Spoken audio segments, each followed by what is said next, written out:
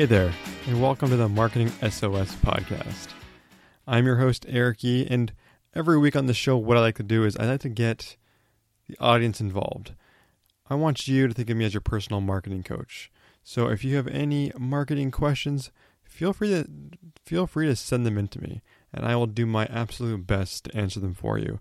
Whether you're a student, a marketer, or a small business owner that needs help, or just even a random question that might have to do with marketing, send it my way and it might make its way onto the show.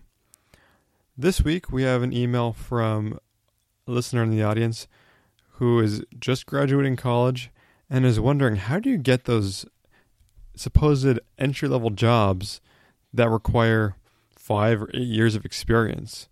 Does that make a lot of sense, employers? I mean, you want someone entry-level, but they need 10 years of experience and speak multiple languages?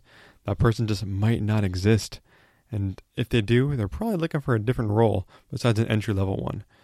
So in just a second, we will get to the email from Tim, and then I'll give you my advice.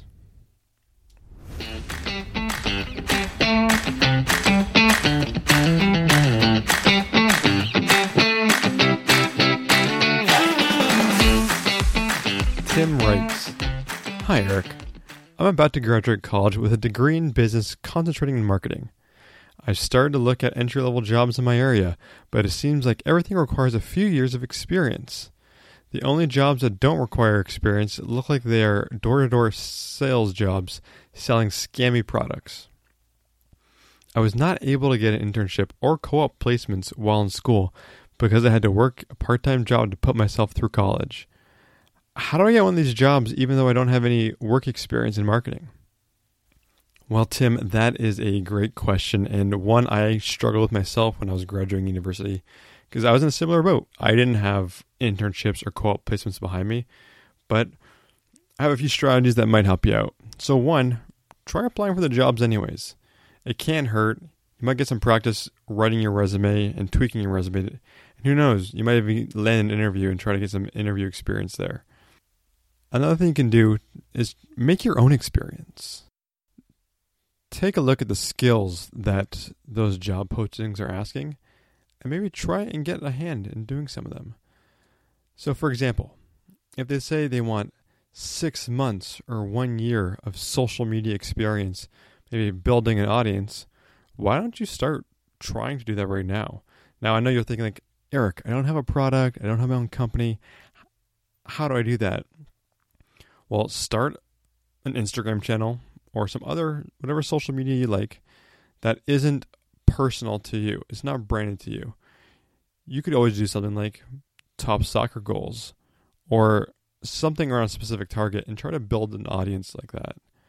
So you could even do butterflies in the wild or one of those inspirational quote Instagram channels, pages, something like that, and just try to build an audience that way. Now, I'm not saying you're going to make money doing this or anything like that, but now you have something quantifiable that you can put on your resume and show to an employer. What would be even better is if whatever channel you build has more subscribers and more engagement than the company you're applying for, because that will always make them envious and look at you as a credible source to do that. Now, if it's not social media that they're looking for, you can go out and try to get some other experience too. If it's email marketing, newsletters that they want, you can create your own kind of portfolio. Go to MailChimp.com and you can start a free account. I think you get up to about 2,000 subscribers. And then you can just start drafting newsletters, composing them. Regardless of if you even send them or not, you now have the skills of building email marketing campaigns. And then you have a physical, maybe not a physical, but at least a digital proof of concept that you can put in your portfolio and show to these other companies when you're going to apply to them. Another good idea, I know it sucks because you just graduated college and you want to make some money. We all do. But you can look at volunteering or doing unpaid internships at other companies. Now, I know you didn't have time to do an internship while you were at school, but you can still potentially do one now even though you graduated. Some companies only do internships for kids in school. However, I've seen plenty posted online looking for unpaid interns or even paid interns. So give those a look, because now is the perfect time to go out and do that. You might have some student loans, but at least you don't have a mortgage. You don't have anything else. You could work that internship during the day and then work a part-time job at night to pay for rent and things like that. But even better, if you can get a paid internship, that would be ideal. And if there are companies that you want to work for, but you don't see any postings for them, this may be a little ballsy and you might not actually get the results you want, but it's worth a shot because I don't think you have anything to lose. You can find people that work there on LinkedIn or go to networking events where they may be. And if you can convince them, they might just take you on as a volunteer marketing person where you can learn the ropes, unpaid of course, but you could get a ton of learning experience that way.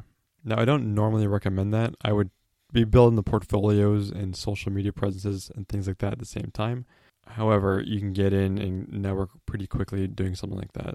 Now, on the same kind of tangent, instead of just volunteering, you can contact companies that you want to work for and offer to do free work for them. Say, even if it's a local company that you look at their website and you think their website's garbage or there's issues with it and you know you can improve it, you can go and talk to them and offer to improve it for them for free, just in the name of getting experience. Find an idea for them, create a brief, and tell them why they may want to look into it. And then that way you now have some actual work on your resume. And then you can possibly get a letter of reference from them and even recommendations. Now, I know what you're thinking. Eric, I didn't get paid for that, so it shouldn't go on my resume. Well, you're technically a consultant. The person you're applying to those jobs to with your resume, they don't need to know what you got paid. Whether it's $1,000, $10,000 for that work, or $0, you still did the work. You still did the consulting gig for them. It goes on there. And then now you have some stuff on your resume. Now, kind of going back to the social media and the email marketing samples before, you could potentially create your own company or even just your own website as a proof of concept to show you know what you're doing. All of this should be all about building up the skills to demonstrate that you know them. So if I was in your shoes, I would be doing all these things at once. I'd be trying to network with businesses in the area and offer to do free work for them and to get me some kind of recommendation or things to pad my resume with. I would be building my portfolios, social media, email, maybe your own website. Look at all the different things that you need to get some of those first-time jobs and go after those. Build the skills to demonstrate you know them. College graduates with undergraduate degrees and no experience, there are so many of you. You need to find a way to differentiate yourself and to stand out in the market because it's very competitive. And having hands-on experience and doing things like this will definitely make you stand out to get that first job.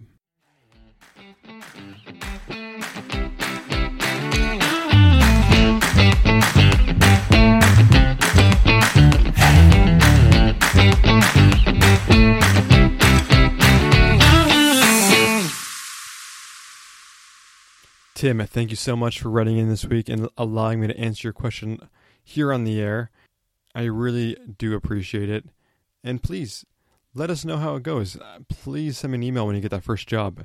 And if you need more help, feel free to send another question in. And that goes for everyone listening as well. If you have any marketing questions that you need answered or just want a sounding board, feel free to send them to me. And I will do my absolute best to give you the best possible answer. Thank you so much for listening this week, everybody. And with that, I am signing off. Until next time.